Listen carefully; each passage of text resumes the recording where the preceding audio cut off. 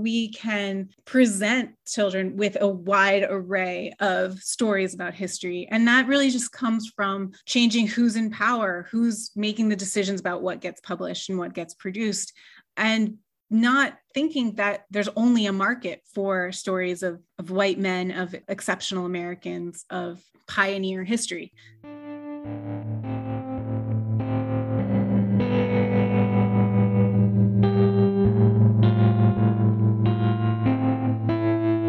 Hello and welcome to Indoor Voices. I'm Kathleen Collins, librarian at John Jay College of Criminal Justice. The voice you just heard belongs to Molly Rosner, Director of Education Programs at the LaGuardia and Wagner Archives, and the author of Playing with History, American Identities and Children's Consumer Culture, published by Rutgers University Press in May 2021. Playing with History is a series of case studies from 5 eras of the 20th century in which Molly's chosen significant and fascinating cultural artifacts to illustrate how commercial industries, who claim to have education as their goal, have presented quite limited views of U.S. history and how these products have influenced American identity. To find out more about Molly and her work, and to see a clip of a bizarre film made by the Ford Motor Company, visit us at indoorvoicespodcast.com. Thank you for listening, and please enjoy this conversation with Molly Rosner.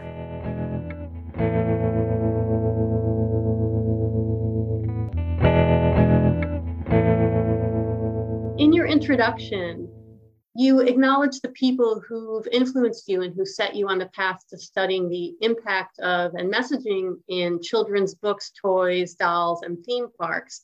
And you talk about the specific activities of your grandmother, your father, and then you came upon the scholars who critically examined cultural artifacts and the objects of everyday life. So in your introduction, you do a great answer to the question, how did you come to write this book? And I just want to encourage listeners to read this wonderful book. So I'm not going to start with that question. What I would like to start by asking you is about your research and writing process. I'm curious to know, since this book is a collection of case studies from different eras in the 20th century, how did you come to this method as a way of presenting your research? Like, was it clear from the start that you would focus on these 5 artifacts, or did the idea come later? The first thing I wrote that ended up in this book was actually the last chapter on American Girl dolls. And I didn't intend for it to be part of my dissertation. It wasn't what I went to graduate school to study. I went to my PhD program thinking I would work more on New York City history, topics on housing. And obviously that's not where I went. But it was early on in graduate school that I came across the idea of nostalgia as a counterpoint, I guess, to history and how we think about the past. And I got really excited about this idea. It had never occurred to me how nostalgia and history overlap and also contradict each other or influence each other. So I started following that just based on my own childhood interest in American Girl dolls and its influence on my interest in history more generally. As I started to continue on this path of looking at children's consumer culture, I knew that I didn't want to I couldn't write a comprehensive history of all, toys and dolls that talk about American identity. So I really focused in on amusements that focus on history as the crux of American identity. So, conversations with people often would end with, oh, are you going to talk about Barbie? Are you going to talk about Legos? Are you going to, everybody's got a lot of ideas that are fantastic, but I needed to really curtail it to be, I'm not just looking at all the jobs Barbie has had, but the specific instances where dolls were trying to tell a story to children about the past. And I found that with all of these consumer items, because they were about childhood or aimed towards children, they were laden with all these kind of romanticized ideas about youth and about progress. So while I did case studies, there were really these connecting threads. And I definitely didn't set out to write case studies, but I was writing this, what would become my dissertation and then my book, in papers for class, and I was following the leads of things I came across. So I found this strange book from the 1940s that was a chronological story of American history through dolls. And it was really this one woman's perception of what made an American and what made dolls valuable. And really these dolls were stand-ins for what made women valuable, what made America special and exceptional. Or finding a video made by the Ford Motor Company. Why in the world is this man of industry talking about children's toys and romanticizing the idea of the child in her bedroom playing with dolls? It just seemed to me that there are very few cases where there was a consumer item for children about history that wasn't also just about the nostalgia of childhood. Both history and childhood were being romanticized in this process. So I really wanted to kind of look at the tension in that. That's great. That's so interesting, the nostalgia thread, because it really explains, it's really a theme throughout the book. And your answer to, how you came to choose these artifacts explains how the book is so full of stuff that I just had never heard of before. I mean, just fascinating facts and, just not your run-of-the-mill kind of thing that people would expect to be. If they just saw the title of their book, they'll be like, oh yeah, she's going to talk about Barbies and Legos. It's not that at all. It's these other really interesting things. So in your first chapter, where you talk about the rise of the American toy industry, you start presenting themes that repeat throughout the book, including the mercenary goals of toy makers over the educational ones, and who's considered a valuable target consumer. And, right from the start, you just knocked me out with these amazing historical facts. And you already mentioned this Ford Motor Company film. Can you talk a little bit about that and its significance in the context of your larger study? Sure. I'm sure a lot of people don't know that this thing exists. So it's available through the Library of Congress, and it's one of a series of films that Ford made early in the 20th century. So it's black and white silent film, but this is one of the strangest genre-defying films I've ever seen. And I guess I included it because it gets at so many of the themes that I was interested in talking about. So here we have this giant in car making who changed assembly line production forever, looking at the whimsical, I'm trying to remember how it was phrased. It's like the whimsy and imagination of childhood. And it's a mixture of footage from factories where people are assembling dolls and pianos and toy dogs and things like that. And it really zooms in on the laborer as they're doing a repetitive motion, but we see one person, we don't see a whole line of people doing it, and they smile at the camera. And it gives you this feeling that these objects were made with such care, and it's really artisanal. And there's a lot. To back up, one thing I found was that the themes of handmade artistry and care and an eye towards education, these are the same selling points people use today for toys a century later. And in a way, very little has changed despite the technological advances we've made. So back to this film, we see the laborer making these beautiful items for the child that are now more widely accessible because they're made in an American factory with, happy workers. And then we go to the child's room, and the child is, of course, a small white blonde girl. There's a stop motion video of the dolls, one doll bathing the baby doll and them dressing up at the vanity, and some circus animals come out and they do a little performance, and then they all go back into the toy chest. And then the little girl wakes up and she's yawning in her bed, and it was all a dream. It was all fantasy made possible by these toys that came from the Ford Motor Company. And I couldn't get my head around why this film got made. It wasn't selling specific toys, but it really was selling this idea of industry and factory being beneficial to children and being something that could heighten imagination and serve the American child. So I really recommend you watch it. It's the link on the blog page so everyone can watch it. It sounds creepy and I can't wait to watch Yes. it. Well, that is there is always the uncanny creepiness of talking about dolls that come to life. So I didn't even get into that in my book, but it could be a rich counter history to what I'm talking about. Chucky dolls and the the Freudian, issues behind realistic human objects.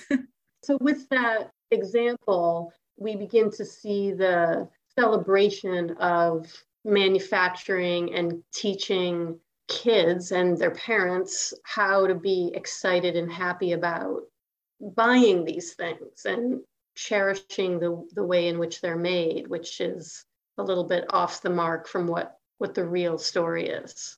Yeah, I think part of this was a lot of that early toy marketing was really teaching the American populace how to be a consumer, how children could be consumers, and how that was part of their civic duty as American kids, vowing to buy American-made toys from the American laborer. I mean, this was inculcated from the start of the toy industry. So it was imported objects from Germany that really were these artisanal handmade dolls, mostly, that wealthy children could access. But there was this democratizing, I guess, of access to toys with the advent of assembly line production, and children suddenly could buy, or they couldn't, but their parents could buy toys that were previously unavailable, or when they previously had to be made for them specifically by a farmer, a blacksmith, someone who knew the child and made them a specific toy.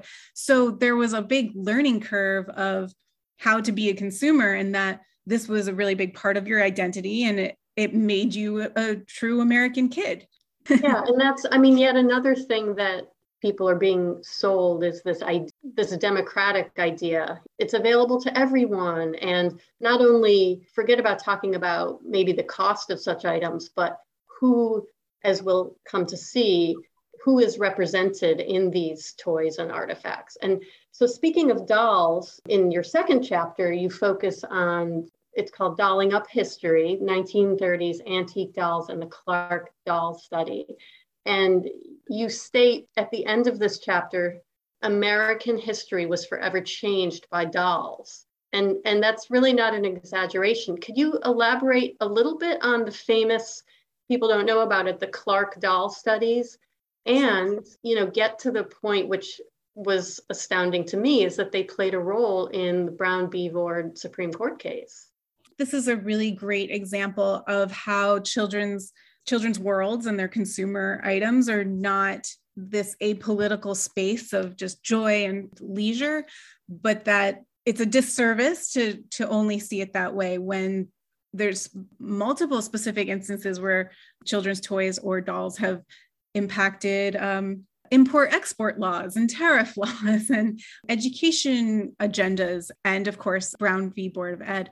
So I put the Clark study in the chapter with this, I'll call them Mrs. Lewis's dolls, who were these American history-oriented dolls from her collection. She was the founder of the American Doll Collecting Society. It's now like the American Doll Federation, I believe it's called.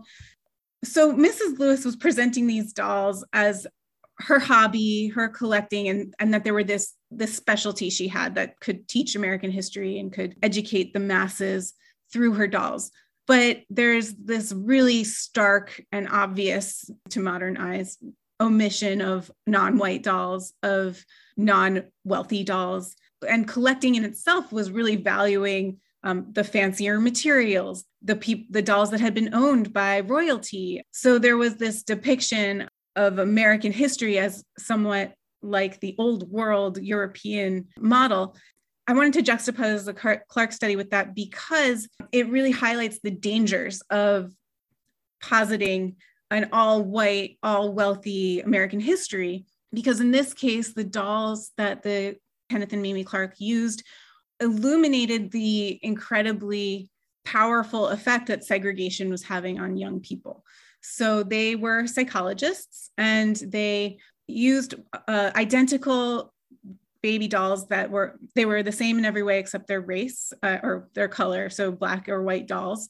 And they asked children things about which doll they thought was more beautiful and why. And it just really illustrated that children had internalized the language of segregation and internalized the ideas that white was beautiful, Black was ugly. And this ended up being a powerful way to illustrate to the Supreme Court the horrific effects of segregation. But I do think that there's something really powerful about, while this was a case about education, it was not a mistake that children are used here as an argument, because so often children are used to goad people into action or to say they're the most vulnerable population, we need to protect them. And even in those cases, it's so often only the white children that are used in those examples. So there had been previous studies about children's interpretation of race as young as, 2 years old, and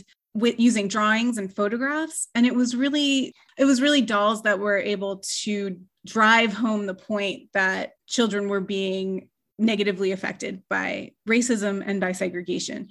Dolls were something that children could express their feelings with, that they weren't looking at real people with all of the different variables, I suppose, that real people bring. And if you're comparing photographs, or there was a kind of standardization allowed by the dolls, and that really isolated race as the determining factor to whether a child identified it as beautiful or wanted or loving. And so in that way, the doll was really a tool that changed the course of history.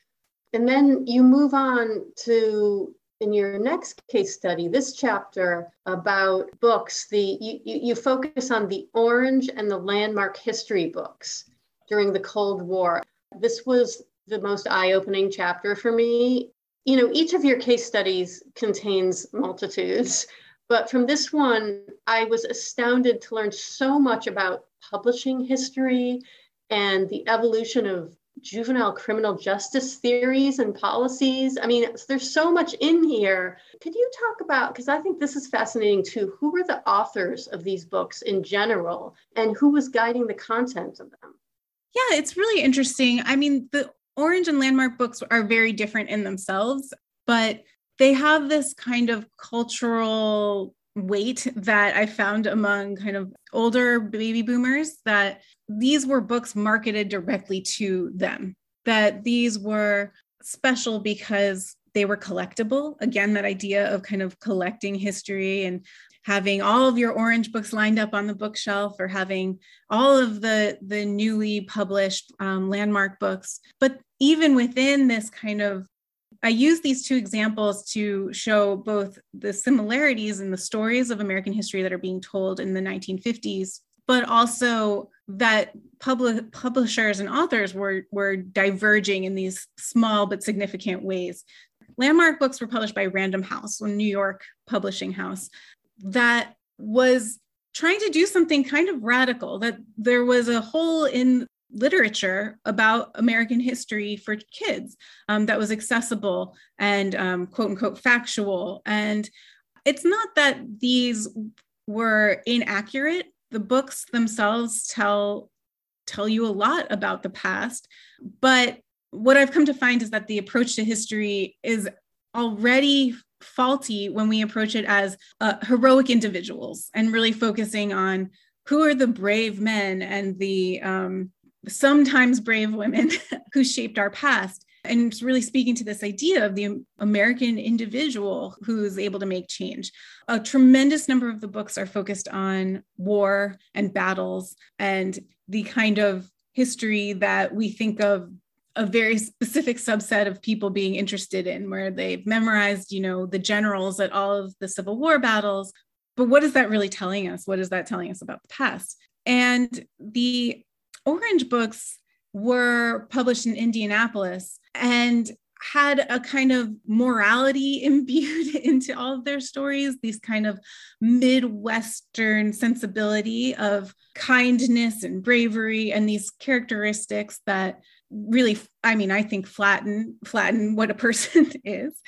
but both books are doing the similar work of focusing on specific Americans, often presidents, often the qualities of their childhood or their backgrounds that made them heroic, which I find problematic because stories do need protagonists. They need heroes. I understand that. But as long as the powers that be, you asked who's doing the publishing, as long as it's not a diverse group of people and it's only white men deciding what are the important factors in history, these stories are not going to educate American children in a way that creates engaged citizens that feel empowered if they're not part of that demographic group. So the people writing the orange books were often women and librarians who knew a lot and who knew how to do research and really did use archival sources for their books. So that's pretty amazing. This was treating history very seriously. And I don't want to sound, smug, like I can look back and say, here's all the things wrong with this interpretation of history. I have never written a children's book. It's easy to critique, but these were incredibly popular. So it's important for understanding how a huge segment of children, the largest child generation born, the baby boom generation, were being influenced and what stories they were being exposed to that we see then in television shows and on TV and in old Westerns. There's ripple effect. The books are reflecting other media and the media are reflecting the books. And one thing I want to make sure I'm getting at is that children, and that is really hard to find in the archival record, but children are not just passive receptors for these messages. They're interpreting them, they're reacting to them, and maybe we don't have a lot of documents to show that, but there's no doubt it was happening. There was one letter I refer to in the book that was written to the publisher, to Random House, from a little girl saying, you wrote about pilots in World War II, I believe. It was something about Air Force pilots. And she said, I want to be a pilot. Have there ever been any female Air Force pilots? Or will you write a book about that? Children were making connections and trying to find their heroes amongst these books. And these 1950s descriptions of the past were not just taken and accepted when we see, 10 years later in the 1960s, all of the social movements that kids who had been reading these books were rejecting this story of American history.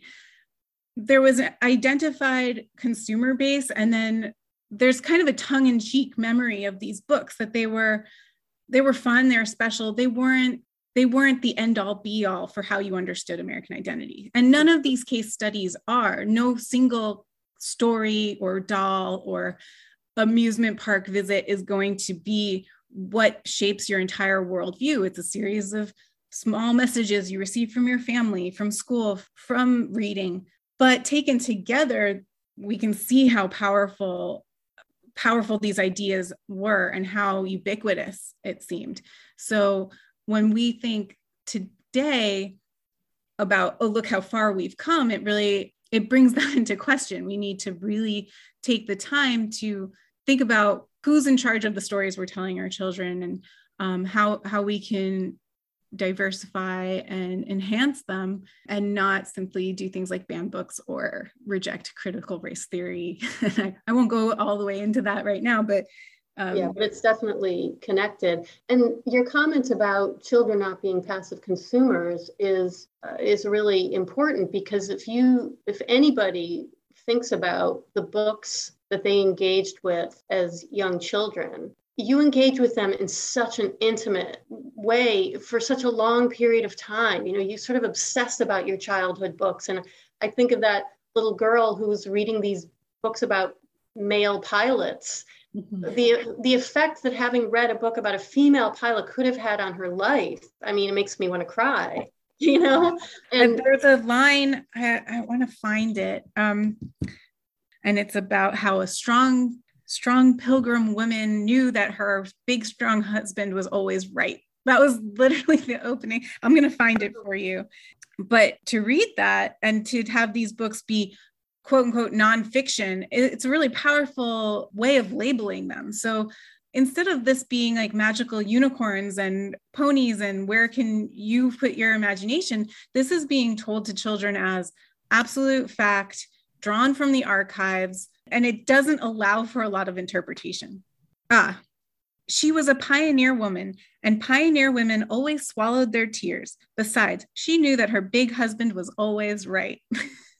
This is a woman living on the frontier, and I have a feeling she was a little stronger than swallowing her tears and listening to her husband. There's a lot to be said for attempts to teach children history and to do it in a thoughtful way, but there's just such an insidious presence of bigotry and prejudice and sexism across all of these case studies. And the case studies felt like a way to show how it's in all these different facets of American play and leisure. I didn't want to just look at books or just be the doll lady. We were creating entire environments that people grew up in with these messages repeated over and over and over again. Another thing you made me think of with this chapter on the beginnings of the Random House Project is how so many of these projects in your case studies started out with the very best of intentions, and some of them quite progressive. The Random House being one example, and they went and took a wrong turn somewhere. Something happened. And then that brings me to kind of the perfect example of this, which is Freedom Land, USA, which you talk about as your fourth case study. Again, I think I've heard of Freedom Land, but I cannot believe how literally buried it is in US history. It's the site of the current co-op city in the Bronx, this doomed theme park called Freedom Land, which, if you just told somebody what it was without any bias or anything, it sounds really cool. What a cool idea. But it failed so miserably, really. And among the other problems it demonstrated the superficial, nostalgic greatest hits ethos. And like many of the things you talk about, lacked a continuous contextualized narrative. Critique similar to what you found with the American Girl Doll Project, which comes in your last chapter. What I come away with from reading your book is that it seems difficult to impossible to express evolving context in any kind of nuanced way when you're making things for children. The ideas are almost doomed to be flattened and to churn out stereotypes of eras, groups of people, national identities. Am I right about that? Is it because we're marketing to children, or is it just something else? Your first question about Freedom Land, what I find so fascinating about this case study, so just for context, it's a American history themed amusement park that was in the Bronx for 4 years, but it was so intensely planned, so promoted, so expensive to build that you would think you would have heard of it today. But then it was completely razed to the ground, completely erased from the city's landscape immediately to make way for Co-op City, which is the largest residential housing complex in the United States. So it's really this hidden history about a very big part of New York City. And it's so laughable today. And it's also kind of a deeply sad story.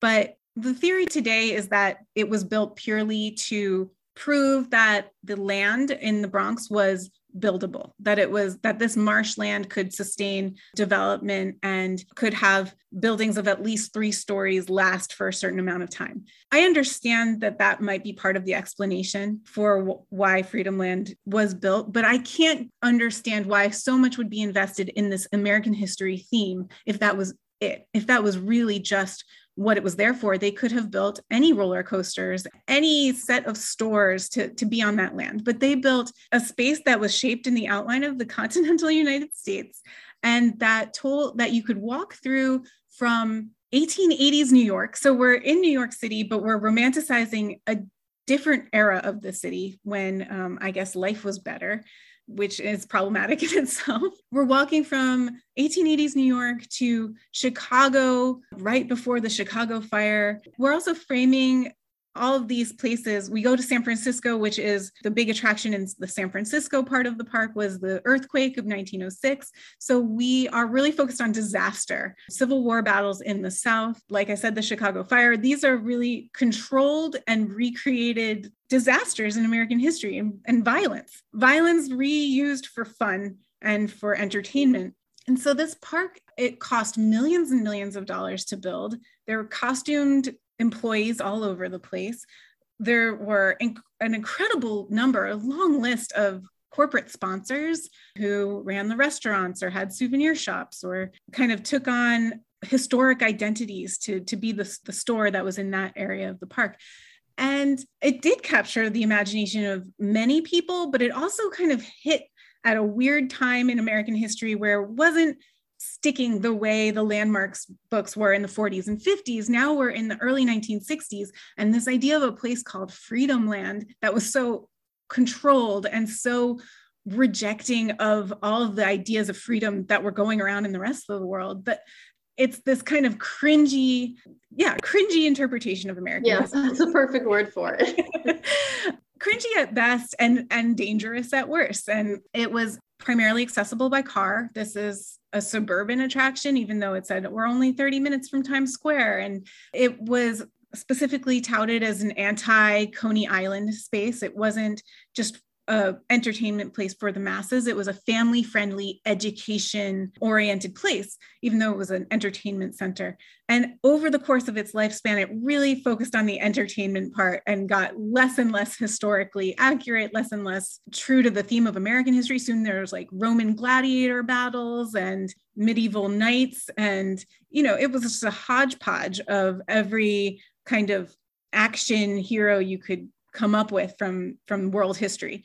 So it's this very sad story in a way that I just couldn't believe I had never heard of, living in New York my whole life. And so many people haven't heard of. And its use of history as a tool to make, one thing that your question is really getting at is one of the issues in facing all of these case studies is that these are not curricula for schools. These are not specifically didactic, DOE approved history lessons. These are toys and amusements. And the bottom line is they are for-profit institutions. They are taking advantage of the marketplace. They are trying to sell tickets, sell books, sell dolls.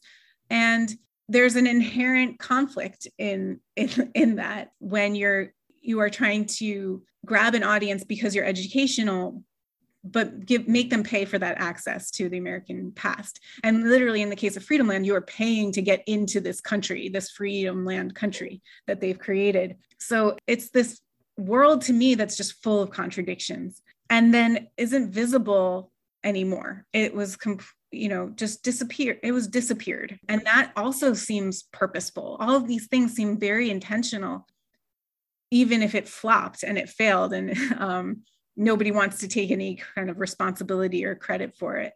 There's a lot that it had in common with Disneyland, which is going strong. So it wasn't inevitably going to fail. So I have trouble figuring out how we can't write it off as just a ploy for builders, and we can't dismiss it as this far-fetched idea that was always going to fail. It was pretty shocking how dramatically it failed and how quickly it went bankrupt. So I just found that example, incredibly interesting. And actually, let me read this little bit, which I think gets to that so well. Okay, so this comes in the chapter about American Girl doll and, the problem inherent in that project. You write, authors need to find a way for the reader to relate to people in the past while still communicating that people in different historical moments might have thought, interpreted, and even felt differently than a modern reader. The very format of the American Girl books homogenizes not only the eras, but also the characters in ways that sometimes erase differences between historical eras. So that's just an example. Maybe you could play off of that part in addressing the idea of just how difficult it is to present things. As you say, it sort of has to be simple so everybody will understand and buy this thing, but it then necessarily erases some of the factual, more nuanced situations. This is an interesting question that I can't claim to have figured out the keys to success in this. But one thing I can kind of speak to, having become a parent since this book came out, is that the books that try too hard to hit you over the head with a moral or a lesson and a way of being, often to me feel the least successful. They're not the books I want to read to my son. And yes, I'm only in the stage of reading like board books that are, one sentence per page, but I still come across, I've tried reading some of these books that are little trailblazers and, here are the heroes of American history. And I myself find that I don't want to read them to my 5-month-old because there's no story. And I want a story for my own sake as I read these books over and over and over again. So I find that the books where race, sexuality, class are just a small piece of a more engaging narrative are more successful to me in terms of wanting to read them, which, the parents are making the decisions in a lot of these cases. So we want to create things that are still amusing, that are still entertaining, and not have this idea that nonfiction or accurate history is what's going to change the hearts and minds of young people. It's really about respecting young people to understand and interpret and be able to grasp many points of view, be able to understand cultures and worlds that they haven't been exposed to personally, but maybe they are through the world of books. So I think that has to be at the core of it, that yes, we do need to simplify certain narratives. Maybe we're not going to get into the infighting of the factions of the civil rights movement, but we can present children with a wide array of stories about history. And that really just comes from changing who's in power, who's making the decisions about what gets published and what gets produced, and not thinking that there's only a market for stories of white men, of exceptional Americans, of pioneer history. So that's the closest I've got to any kind of advice or solution to these issues. You answered something I was very curious about, which is how you address or think about all of this information now that you are a parent, and how all of the information has taken up so much space in your brain for so long, and now it's a real thing. You buying things or thinking about buying things for your son and for friends and family, giving him gifts. I'm wondering just if there's sort of a hyper awareness or hypersensitivity or something people know about your research. Are they thinking, is this okay, Molly? Is this one okay? I certainly can't claim to be more conscientious than the average parent, who everyone's trying their best to introduce their young ones to fair and just visions of the world. I think about it, but it does hang over me quite a bit. And I've realized partly as a mom, you have to trust things that are out of your power quite a bit. And that can be that the media coming into your home is not always in your power, in your control.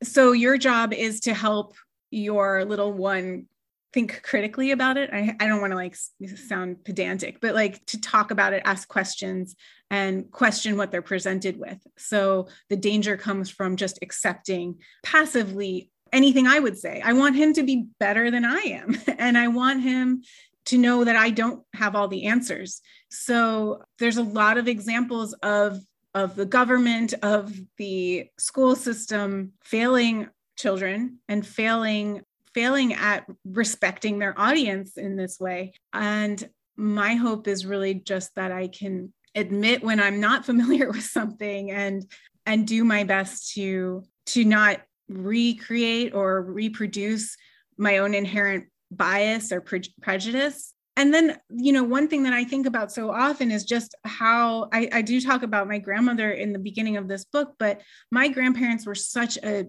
huge influence on my life. And my grandfather, with his thick Hungarian accent and his very unique take on the world, he's not around for my son anymore to learn from. And I have this question of how do I introduce him to his own family past, his own family history in a way that is engaging, that gives him a sense of identity that is maybe apart and unique from the kind of mass story of what a young New York City boy in 2021 is. Yeah, I mean, I think all of these case studies are inevitably interacting with our own kind of family myths and family legends and beliefs that people want to pass on. And it's really about finding the wiggle room to tell conflicting even stories to young people, because I think they can't handle it. Well, that seems like a good place for us to wrap it up, thinking about hope and the next generation, and hopefully we will learn to deal with things in a more rational way than we have in the past. Anything that you want to mention before we close? One thing that becomes clear for each of the case studies is that these books or dolls or theme parks tell us a lot more about the time period in which they were created than they do about the history that they're ostensibly about. So they show the values and priorities of writers in the 1950s more than that of cowboys and Civil War generals decades earlier. One of the challenges with the book was critiquing items that were being marketed and being sold as opposed to being given away for free or as propaganda on television. There's limitations embedded in that, and there's a lot to criticize about money being the end goal of these so-called educational amusements. But there also is freedom in that to create new stories and to come up with alternate visions of our past. So I don't want to come off as completely dismissing these items, because these are, I mean, for me with American Girl, these are the items that really stick with you, and they last and they have an impact. So I can say I remember those books better than whatever history lesson I was learning in 4th grade. So I don't want it to come off as too pessimistic or too hypercritical of things that are being produced for our children. It's really just about looking at the stories that have held fast throughout all of these different media and all of these different time periods. It's important to see that these are ingrained in children's worlds and that there's more possibilities out there. I really do think you were successful at doing that. You didn't come off pessimistic. You did a great job of sharing the importance and the potential of all of these projects. Thank you so much for, all this important research, which I think many scholars could look at this and take off from any one of the little fascinating nuggets that you stuck in there and just do a whole dissertation on something. Like where's the dissertation on Freedom Land alone, or the Land book series? For a while, I actually thought maybe the whole dissertation would become Freedom Land. The issue with that was really the availability of archival documents about it. Just a quick anecdote is recently in the news, a couple of people sent me this article about the founder of the American Girl Company, Pleasant Rowland. So she started as the Pleasant Company, which speaks volumes about her interpretation of history. Yes. But she bought enormous amounts of land in this small town in upstate New York and has really rebuilt it in her vision of a quaint small town. And lots of people are sending this to me, and we're seeing this kind of, it's like very Westworld-y feeling to me. It's this reimagining of the past to be perfect. And she did amazing work starting this company that told the story of American history through the eyes of young girls. That in itself is quite huge.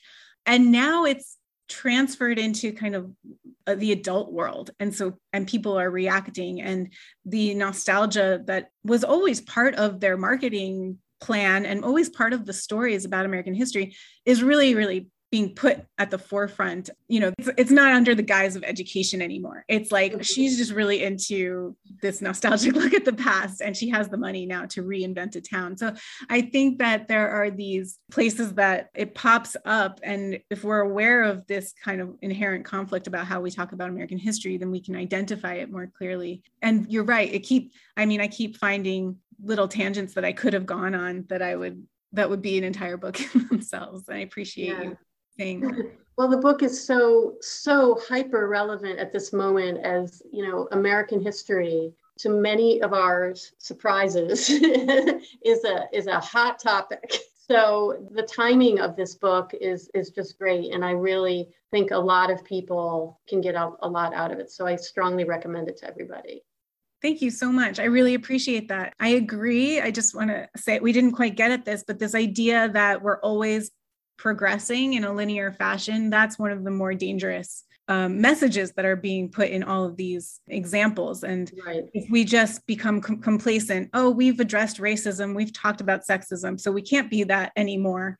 That's where these issues are coming up. And it's really scary to see.